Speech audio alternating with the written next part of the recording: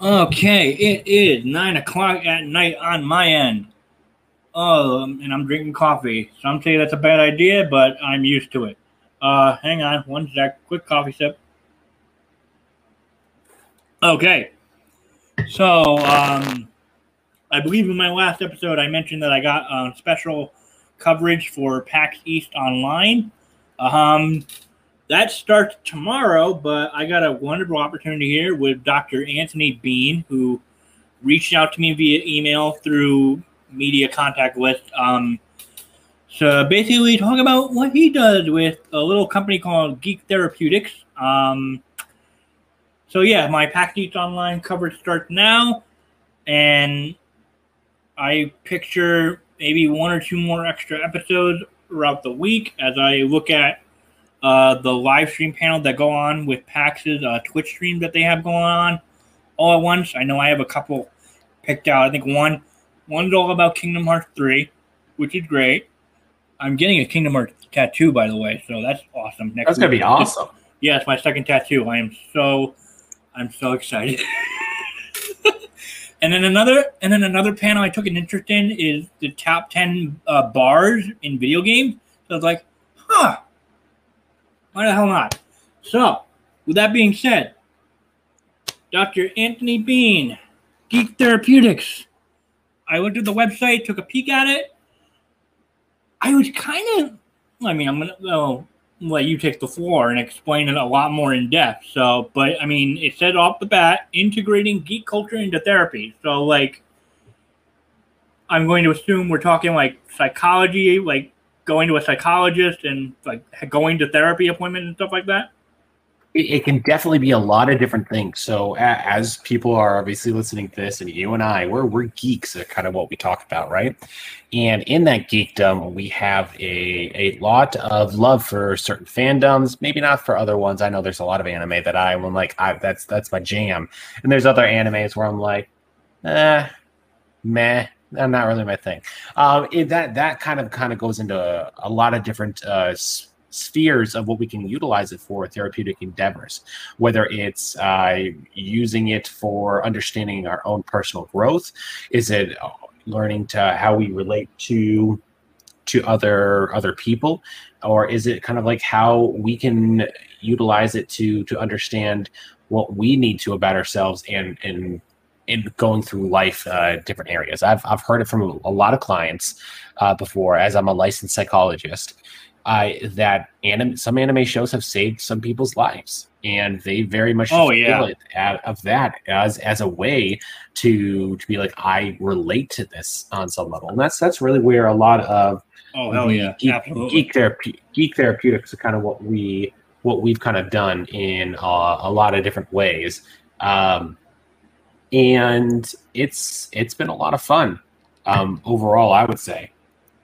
What I mean by that is I've been doing this type of stuff for since about 2008, where I used to, in my undergrad, I used to run the Dance Dance Revolution Club. I actually created it, and yeah, I know it was so fun at the undergrad,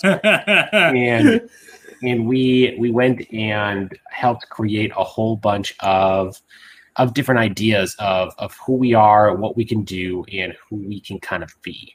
And that was to kind of do social engagement, community engagement on a lot of ways. And then it's all kind of transformed itself as it's going forward, as I've gone through my own clinical aptitude, whatever you want to kind of call it, the learning education of how we can use these things for a lot of benefit. Like we talk to a lot of other people who may not be familiar with let's say anime, manga, video games, or stuff along those lines.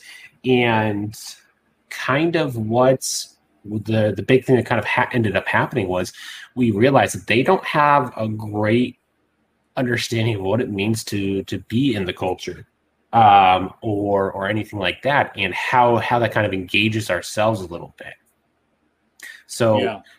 When we talk to someone and they're like, oh, anime, why are you watching that? That doesn't make any sense. What is manga? We don't even know what this type of stuff is. those types of things are really where a lot of clinicians and other people that we train before we started under the brand name Geek Therapeutics. Like I said, we've been doing this for over a decade now. And to kind of give them an idea of like, how do you work with your clients in this capacity? What do you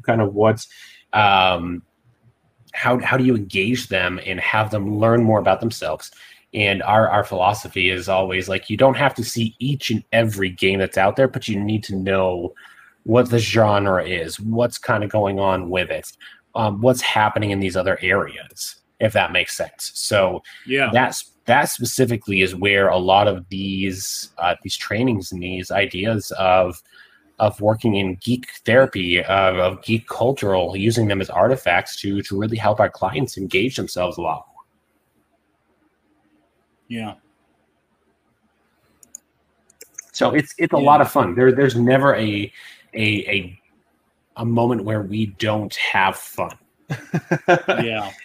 And we really like doing what we do, and we really like engaging ourselves a lot more in these different capacities of kind of what we can learn about ourselves. And heck, we get to talk about all this cool geekery stuff that doesn't matter to the normal clinician, and that's where we change a lot.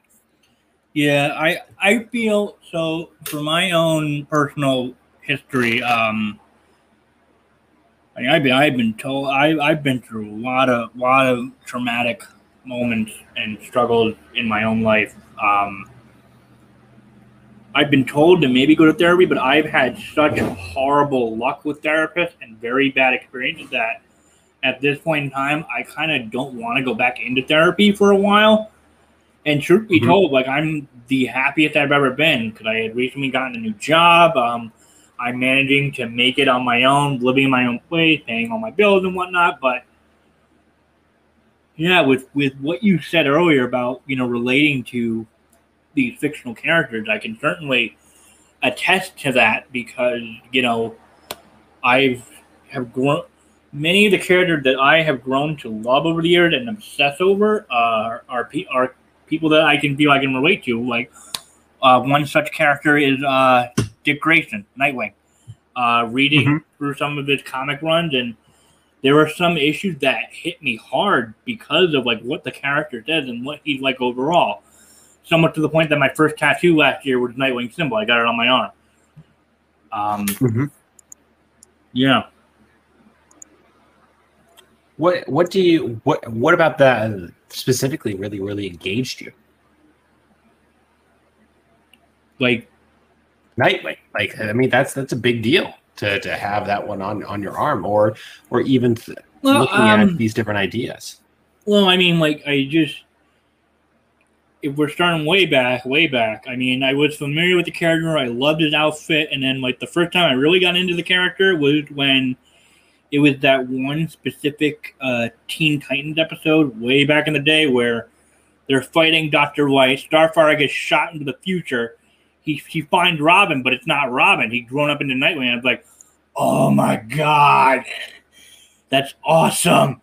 And then I got addicted to reading about him through like his New 52 run, the current Rebirth run, and just the kind of person that he is very outgoing, kind, giving individual that I honestly have strived to be that way towards a lot of the friends that I've made, both in cosplay and out of cosplay, because I've also like certainly have attested to the fact that cosplay essentially did save my life. Since I found it when I was going through very difficult times growing up.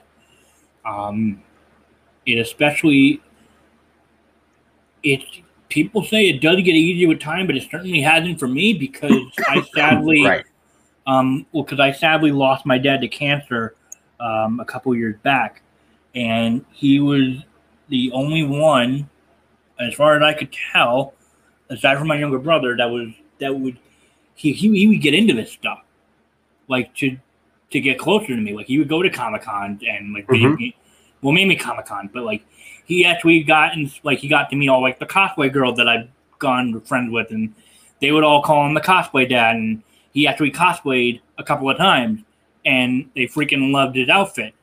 And so, like, and we would actually, like, read comics together, like, get a poll list going. So I'd pick up some of his issues that he wanted to personally read on his own. I'd share with him some of my issues. And, yeah, comics and cosplay were what connected us. Not so much on the video game spectrum, but he definitely had an appreciation for comics. And, you know, going to cons, it's just always funny when we would go to Comic Cons, like New York especially, where, okay, yeah, we're walking together, and like, you want to split up for a little bit? Like, yeah, sure. So we split up, we go visit. I'll talk to some of the cosplayers I know that are selling their prints, or I'll just walk around. I go back, we meet up, I see him. When we split up, he's got mostly his like little carry-on bag. We meet up, and then I see like maybe 6 different shopping bags. Like, what did you do? I bought Star Trek ship models. Like, oh. So, yeah. That's an important aspect, and it also kind of, you know, makes a lot of sense of where one of the reasons potentially why you might like the idea of Darkwing or Nightwing. And I keep, whenever someone says Nightwing or thing like that, I always go to like Darkwing Duck, and I'm like, oh my god, it's such an underrated show every time, because it's just a great show. And when kids kind of see it, they go into this idea of like, why don't more people know about this? And you're like, I don't know, man. Like, it's underrated. And so it kind of makes sense a lot of potentially why that might be one of your characters from a psychological standpoint. Obviously, if we went into the idea of Batman, Bruce Wayne, things along those lines, we would be able to pull out a lot of different things and understand where it comes into play for you specifically. And I think that's really where a lot of these ideas of using fandoms, of using these characters, the stories behind them, the ideas of why they matter to people really come into play, and come into play in a way that are very meaningful. Some people call it what we call a parasocial relationship, which is a one-way viewing screen. And yes, that exists on that stuff, but there's also something from that narrative journey of having different ideas. I was on a call with a reporter today, and she has no clue about geek culture or anything. And I was like, cool, you know, have you ever seen any of the Avengers movies or anything like that? And she's like, well, I have kids, so yeah, I've seen them. I know of them. I'm like, cool. What do you know about Tony Stark and just general ideas? And she goes, well, you know, he's Iron Man and things like that. I'm like, yeah, you're right. He's Iron Man. I said, what do you know about his impulses, his PTSD, his alcoholism, his depression, his narcissism, his ideas of utilizing the concept of where he is an ego self access, where if you just watch the movies that he was in it, specifically, and this is the easiest way to do it instead of going and finding the comics and reading the comics and stuff like that. If you just watch the movies themselves, you'll see him in this beginning not care about anything, and like he's completely driven by his ego, and that's really what comes into play a lot for him. If you go through that and all the way to the end, you start to see him gravitate and pull himself out of this idea of his ego is who he is and his self. He starts to separate them. And he does that, and when he separates those ideas, so does the narcissism go in a different way. The narcissism goes away because he's able to separate himself, his idea of who he is, from how the public sees him. How he is built up as one of the most genius people in the world, as saving the world. And that's just one arc you can work with. And then, like I said, there's the trauma of losing his father. There's the PTSD and alcoholism from the comics. There's the another side of trauma based on his other types of stories he's had to go through, losing his friends and stuff like that. And there's a whole bunch of other different arcs, and that's just Tony Stark. Like, we're not even talking about Thor and depression yet. We're not even talking about Scarlett Johansson as Black Widow and what she does as found family. Guardians of the Galaxy, when they're a bunch of misfits who just happen to work together, collaborate, and do a fantastic job with understanding ourselves. Talks about the concept of what is found family and how do we understand who we are and what we are in a lot of different areas based upon who is around us. And so this blew this reporter's mind, and she's like, I don't understand any of this of what you're talking about, but this also seems like this is a potentially really important aspect. And so for Nightwing, for other stuff that's coming into play, there are a lot of cool things that are used and very useful in a therapeutic context, but also you don't even have to just use it for therapy. You can use it just because you like the system or likes the idea of it. It has a purpose. It has an idea. That's really what we're all about at Geek Therapeutics is what is that? How can we utilize it? How can we grow that? How can we continue to make that who you are and make the world a little bit of a better place in the process? Yeah. Yeah, absolutely. I feel like a lot of the, you talk about relating to characters, and typically when you mentioned the concept of found family, that's kind of been my whole thing at the moment, because I have, sadly, some strained relationship with some key family members due to unfortunate, political and social views and whatnot. So I've gotten into the habit of just basically making all the friends around me like my family, which is another key point in that is how Nightwing operates with his own found family, like his connection to all the Robins. He had a different connection to each of them, like his on and off again relationship with Barbara Gordon, and then I don't know if you could probably see in my profile picture, I'm actually cosplaying as Prompto Argentum from Final Fantasy 15, and his character goes through an arc of feeling abandoned and unwanted and having this found family when he's traveling with the main party, the boy band party in Final Fantasy 15. And his story really spoke to me as well. And then I was also I just grew to love his character, and I was just looking at him and I was just flipping through his outfits, and I found the one that you're looking at right now, and I'm like, oh wow, there's not a lot of zippers. I can actually do this. I can actually make this cosplay. It's not crazy, because that's what Square Enix likes to do with their designs. So yeah, with the whole found family, what's the there's a whole lot of different things we can pull from that. Yeah, blood of the covenant thicker than water of the womb. That whole saying has applied to me greatly within the last 2 years. And I think that's really where a lot of who we are comes into play, and understands what we need to do. And that's really what we're doing, is we're teaching people how to engage these types of ideas and how to help their clients out a lot. Yeah. So you guys position yourselves as you overall cover lots of aspects in the geek pop culture universe, so to speak. And so I have a gut feeling that the other consultants or clients that you have on board, they've all got their special niche, their specialty geek outlet that they either market themselves as, or if they have a client that happens to like the same thing, they're like, oh, this is great. This is my wheelhouse, so to speak. So with that in mind, what's your specialty? What's your favorite geekdom area?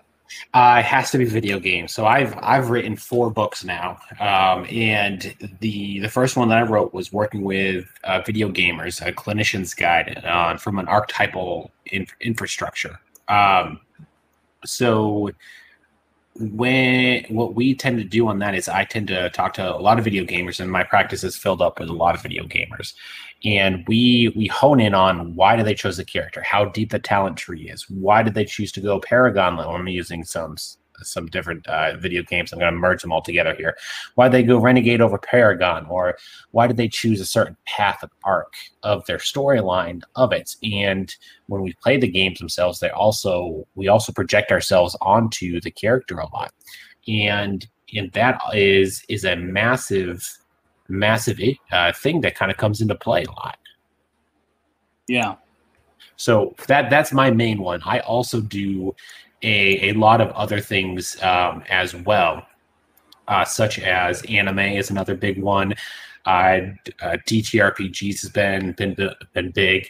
The what is the right way of putting it?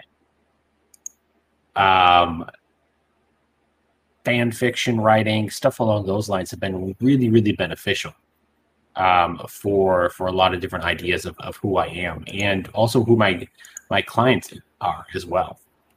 Right. And so I tend to work in all of the geekdom realms depending on kind of what is coming into play. Sure. But I also really like to explore different things with other people. Right.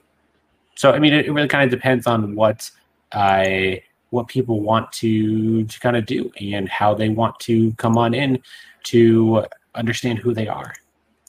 Yeah, exactly. Has there been so when you started, did you just include every facet of geek right out the gate, or were you slowly progressing? Like, all right, let's start with introducing video games. Okay, now let's add comics into the mix. Let's add Dungeons and Dragons. Let's add board games. Did you do it all out of the gate, or? So we did it kind of all out of the gate, but what we did is we did what we call a systematic analysis, and what that tends to mean is we go and we look at overall geekdom. We're like, what are the main facets of this? So we've got comics, we've got superheroes, video games, anime / manga. Comics fall under the superheroes. We have D&D, TTRPGs. RPGs are becoming very, very big lately. All of those different types of ideas are coming into play, and so we had to go in and hone in on like, what are these overall broad categories? And that's where we went out with the gate, and we're like, cool, we've identified all of these broad categories. Now where do we go from here? It's like we now need to start filling some of those categories with different aspects of what people can use, what they can kind of do in everything else as well.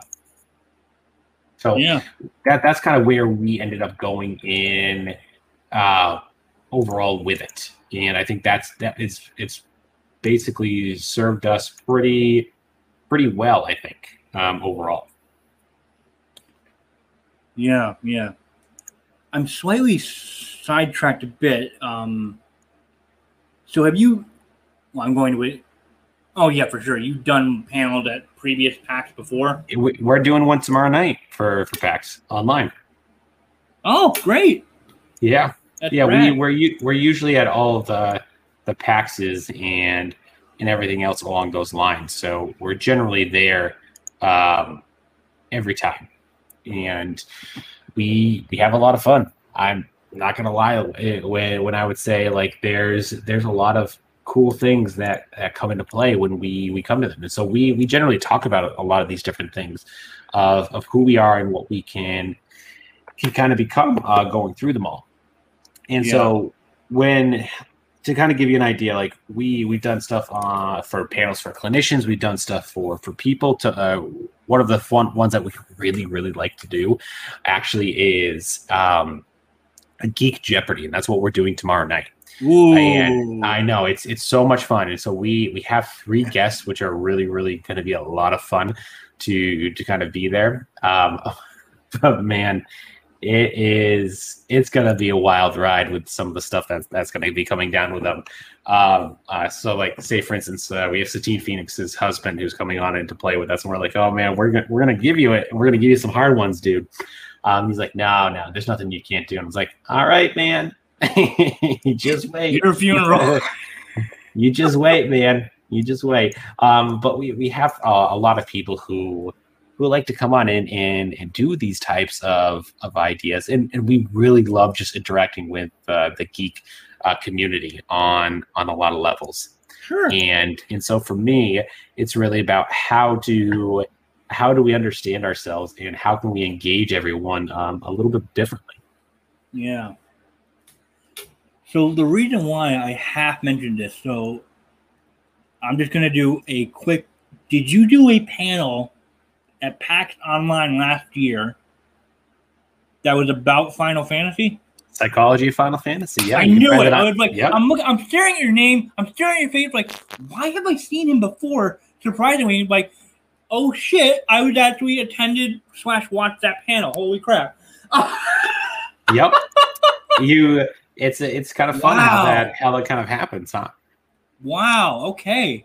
I thoroughly enjoyed that panel, by the way. that one was a lot of fun, and so one of my good friends, Dr. Ryan Kelly, he's running the Geek Jeopardy with me tomorrow night, and so I'm super excited about this, and of kind of where it's going to take us. Yeah. Oh yeah. Geek game shows, interesting format, being it online, so that's got to be quite a hurdle. It's going to be a lot of fun. Oh, I bet. Is it being held at night? It is. Yes, it's going to be. What is it? I think it's 10. I think it's 10 o'clock your time, Eastern Standard Time tomorrow night. Ugh. Yeah, 10 to 11, but it's going to be a wild ride. I'll try to see if I can pop into it because I think I have a panel. I think the top 10 bars of gaming is at 9:15ish. So I want to check that out, see what it's all about. But I'll try to see if I can pop by to that one too. Yeah, please do. Yeah. Yeah, you've got all these like informative sections on your website. When I saw the word podcast, I was like, ooh. So, and then I went a little bit more deep into that. So you run a podcast. I run a couple different ones, and where we basically what we do is a therapeutic game master program, which teaches you to be a therapeutic GM. Okay.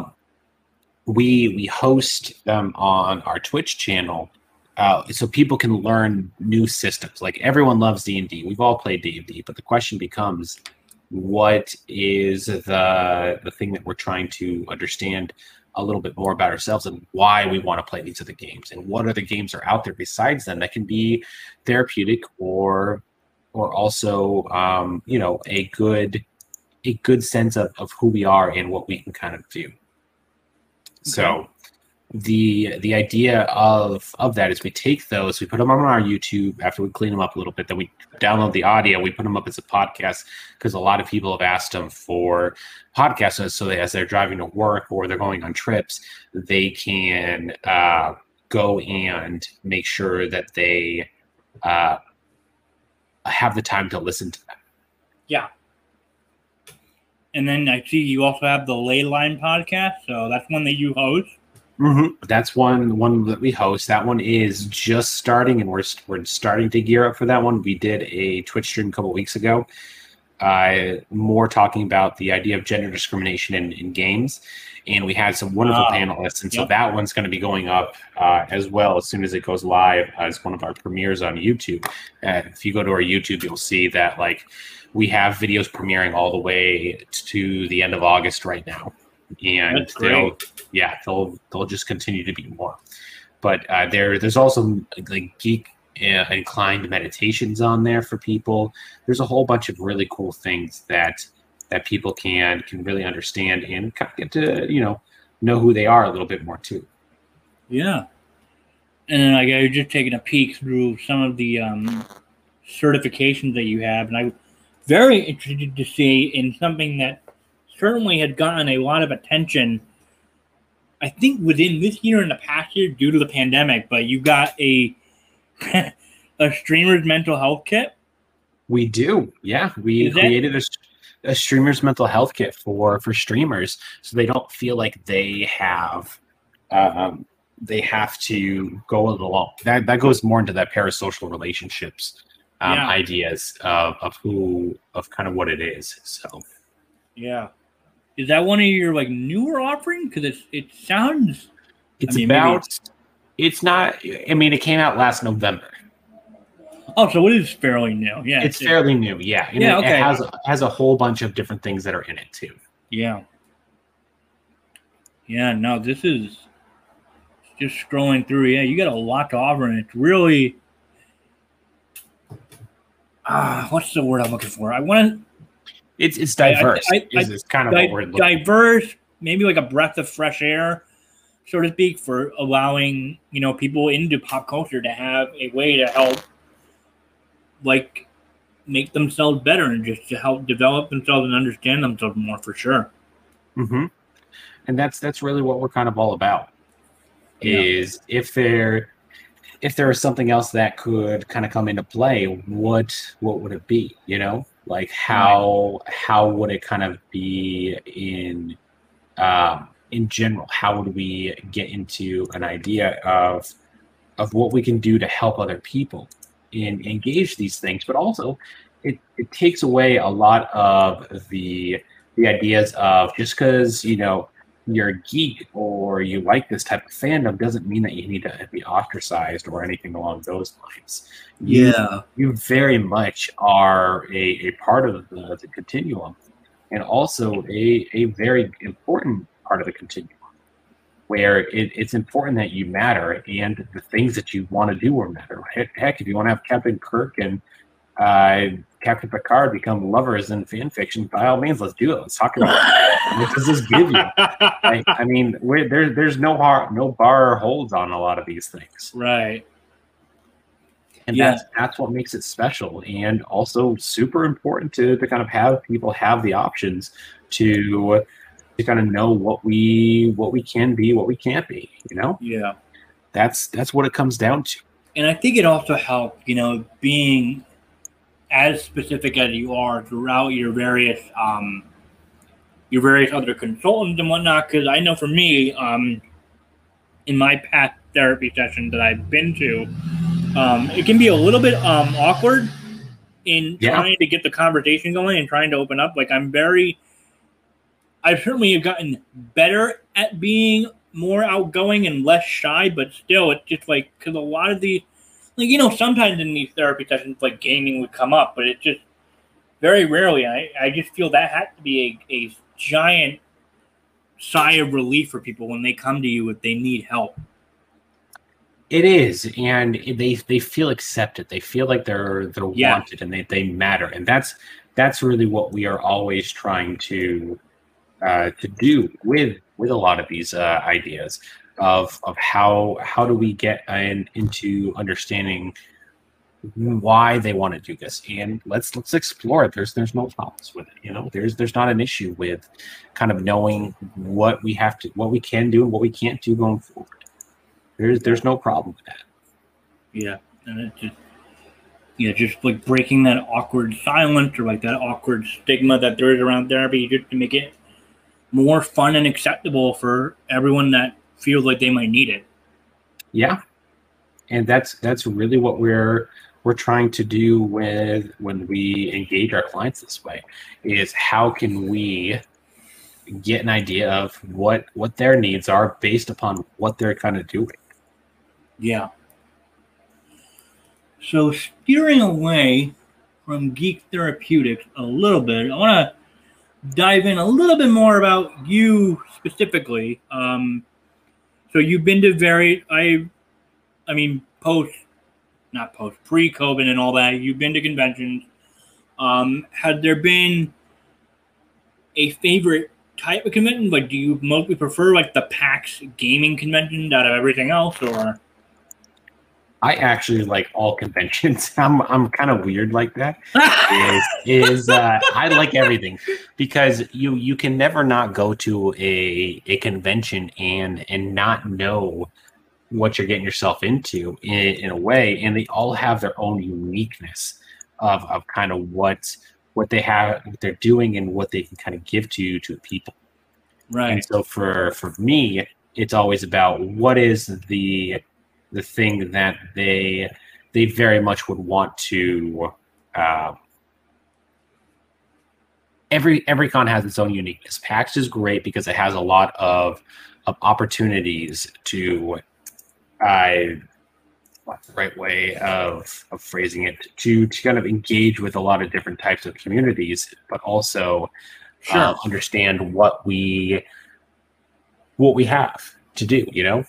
Yeah. And so for me, it's always an important idea to know where do we go from here and what we can do at PAXs with video games, with some indie games and things like that.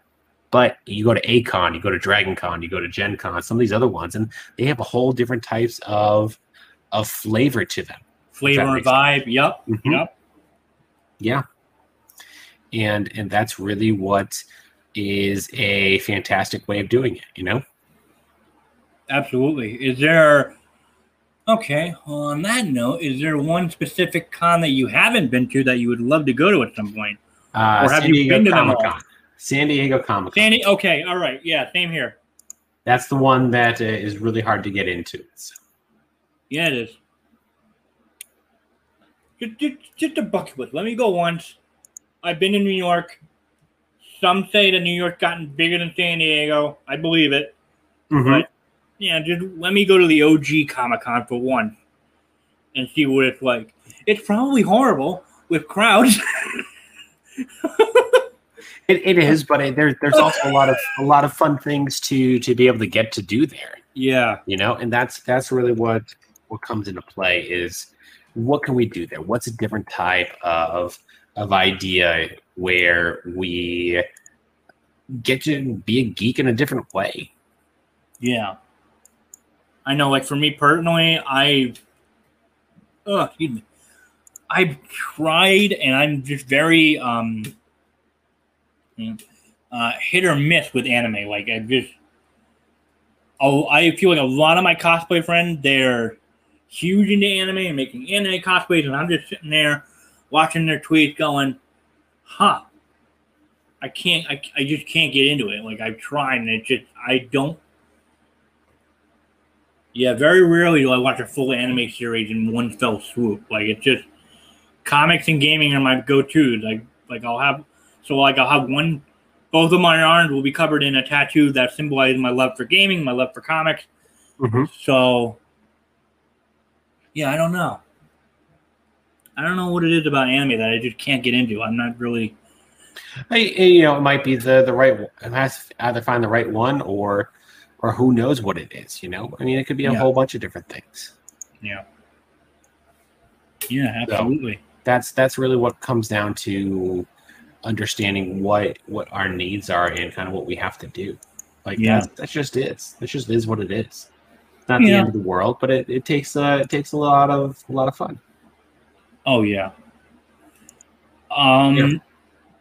We also, and just on kind of sideways, like one of the big things that we actually ventured into this round, this year, was merch. And so like we have leather dice towers, octagon rollers. We're actually about to announce in the next couple of weeks a Kickstarter we're going to be doing on what we call our pouches of potentials. It's kind of like a play on words with from what do you call it? The bag of holding, but obviously bag of holding's copyrighted. You can't do this. So we have our pouches of potential, and our pouches of potential are going to be really, really good. I have samples made and everything already, and they are just fantastic.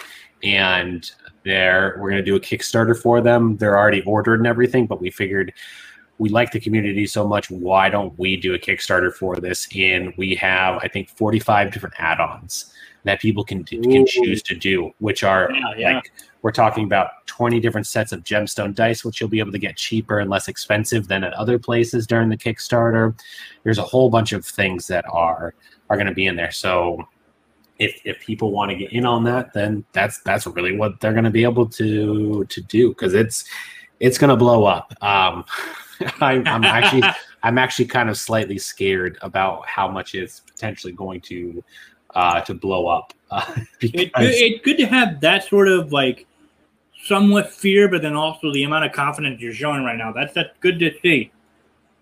Yeah, it's a little bit of a scary thing, because I'm really good about doing a lot of things, but this will be my first Kickstarter, and so we are basically being like, cool, you know, like what's going to happen here, and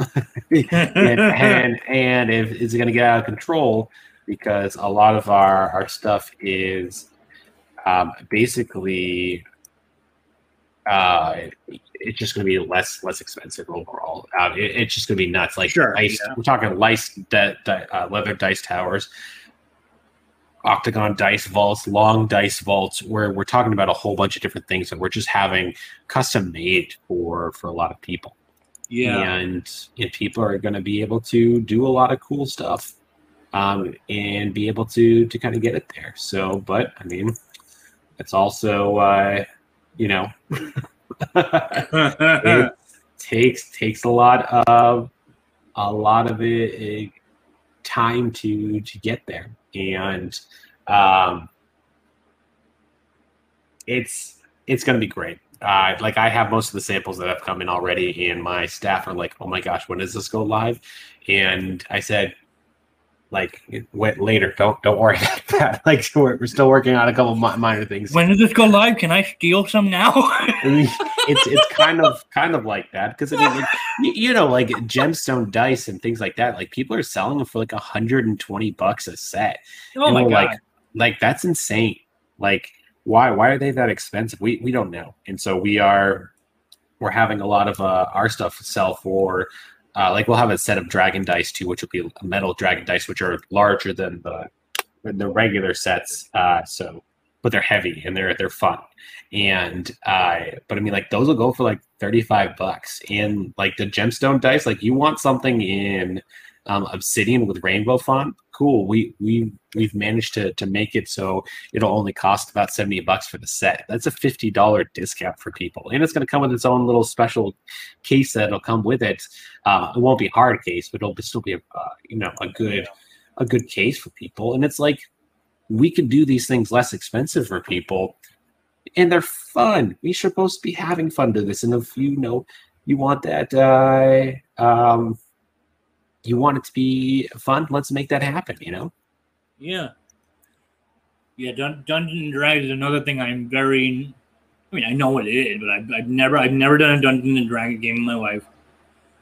I was not aware of how popular custom-made dices are at conventions when I would walk around and see like these vendors and booths selling custom dice. Like, oh wow, these are actually a thing. I was not aware. It's a pretty big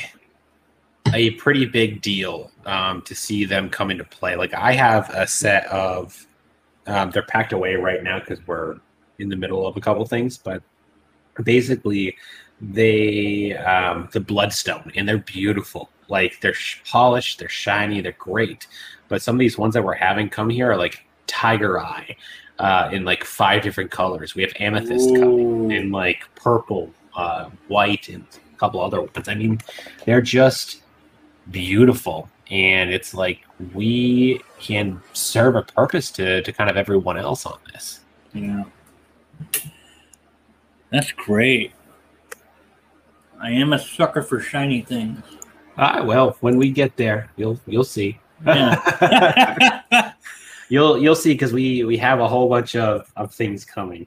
Like a D20 stress ball we're having made as well. Yep. That's clever. Yep. I've used them in therapy sessions. There used to be able to find them places. Then people stopped making them, and I was like, why did we stop making them? They're like one of the best therapeutic tools ever. Like, they're there for squishing, and then if you're like, I need to roll on this decision, you roll, and you're like, cool, I got a 3. If clearly I shouldn't be making this decision right now.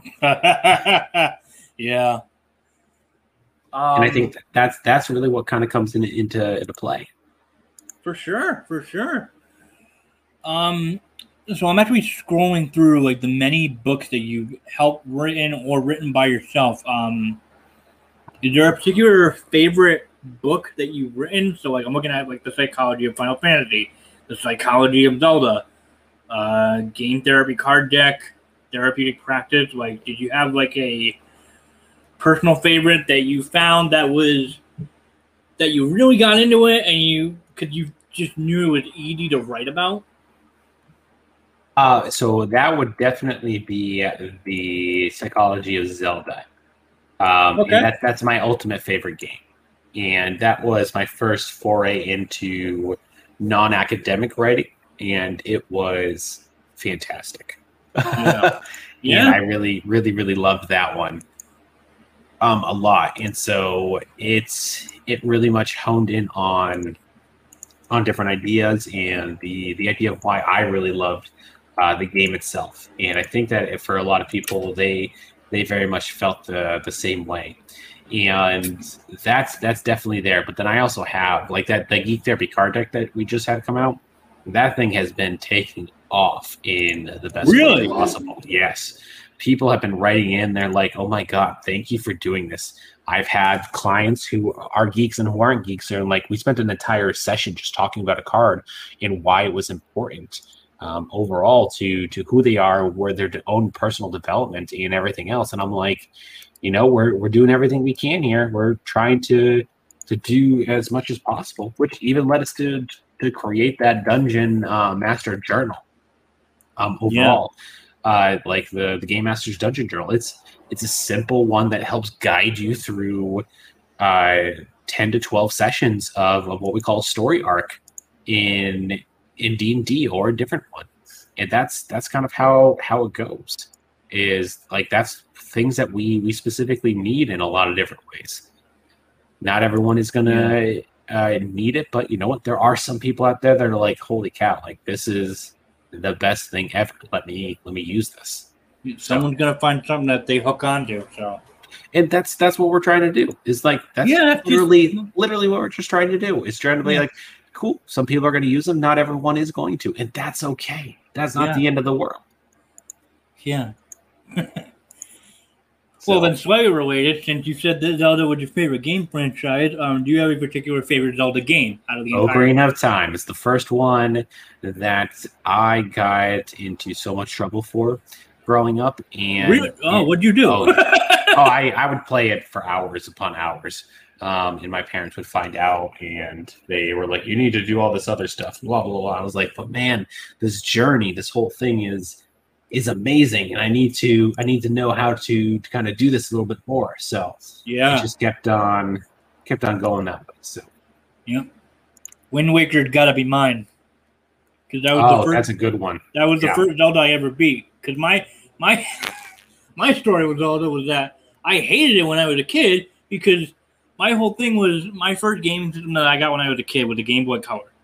And I got two games for it. I got Pokemon Blue and Link's Awakening. I did not know what the heck to do in Link's Awakening. It was too hard for my 6-year-old brain. And I was like, I just associated Zelda with Zelda's too hard. My brain can't handle it. And then I wanted to give it a shot. So I picked up a copy of Zelda Wind Waker on the GameCube and then just fell in love with it. And then that was the first one I ever beat. So then that's still my favorite one to this day. It's a great one to have. And I think that it is a solid choice on a lot of levels. And then, like, what was the one that they released it right around my daughter was born on September 21st, and they just released one back in 19. And I'm forgetting the name of it. Link's Awakening. That's it. And that was the Game Boy one that I got. But they released it for the Switch, and so I was playing that as she was like sleeping the remake. The remake, which was a lot of fun. And I when she was born, she was sleeping on me, and I was just sitting there playing this as my wife slept, because obviously labor takes a lot out of you, and and so she would, the little girl would just sleep on me, and I'd just play this game. It was such a lot of fun. Oh, that's beautiful. Are you excited for Breath of the Wild 2? The most excited. Any theories on what's going to happen? Are you just as clueless as everybody else? I feel like the way that they did some certain things is it almost seems like they're trying to make Breath of the Wild into before Skyward Sword. And so, to me, from looking at the videos and some of the other stuff, I'm wondering if they're going to make it go that route, if that makes sense. Like the idea of where Skyloft was thrust up into the clouds instead of there. And obviously, you played Skyward Sword, you come on back down at some point. But it almost seems like, what are they going to do? Are they going to make this similar? Are they going to have that happen that way? Like, I'm really excited, and I'm going to play it. I'm going to pre-order it and buy it and all that good stuff. I think I'm going to pre-order it. It doesn't matter. I mean, it doesn't matter what I think at all. It's just it's going to happen. Yeah, no, because I mean they've stated like in their E3 Direct that they won't reveal the title or the subtitle because it'll give away what it's going to be about. Like, really, it's going to be that literal? Huh? Oh boy, oh boy! And then you got all the thirsty people like, let me play a rehydrated Ganon. Like, oh, really? Yeah. You think about that theory? I'm super excited about it. So yeah. It's going to be great. The only game I pre-ordered from E3 was the next Mario Party game that they're doing. I'm like, I'm ready to ruin some friendship back when I was a kid on the N64 days. Let's go. They will always continue to do that, which is what I'm really happy about. Yeah. Yeah. Well, is there anything else you want to mention just like about Geek Therapeutics to get like the audience thinking, or let the audience know about? The biggest thing I would probably say is that we are growing exponentially, and if someone sees a therapist and they don't need to know it, they need to really point the therapist to us to be like, you need to go and take these trainings because they need to be there. But we are the leader in training people in this stuff of knowing what we have to do and where we can kind of go with a lot of different other ideas of how we can use geek cultural artifacts to better ourselves and to know who we are. Yeah. I honestly think that's a perfect place to sound off on, because I don't think I have anything else to say or ask, because you did a wonderful job explaining it so that it made a lot more sense to hopefully the audience and to me especially. And then just learning about what you guys are doing is very, it is needed, because I think, there's all this stigma with being a nerd and like getting like picked on back in the day, and just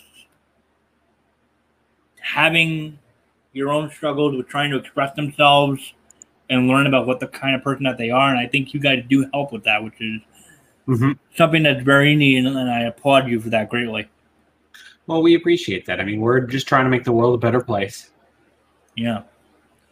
So with that being said, aside from the website, where else could they go if they want to learn more about Geek Therapeutics? They can go and find us on any social media, and I encourage you to like us on Facebook, because that's where we'll do this massive announcement of this Kickstarter we're going to be doing. And it will it'll be a phenomenal time, to say the least. Yeah, and be sure, if you're able to, tune into the Jeopardy game show that they've got going on at PAX Online. Kicks off tomorrow. It'll be a blast, that's for sure. And I hope you guys will stay tuned for my upcoming coverage on the con, and I hope if you're attending virtually, you're able to find something that you enjoy. And so, again, thank you so much, Dr. Anthony Bean, for being on the show and just talking with me. This was great. This was fantastic. Absolutely. I think that it's a good thing that we're all kind of doing this, and I hope everyone stays geeky. Stay geeky. All right. Tune in for the next episode, and I'll catch you guys later.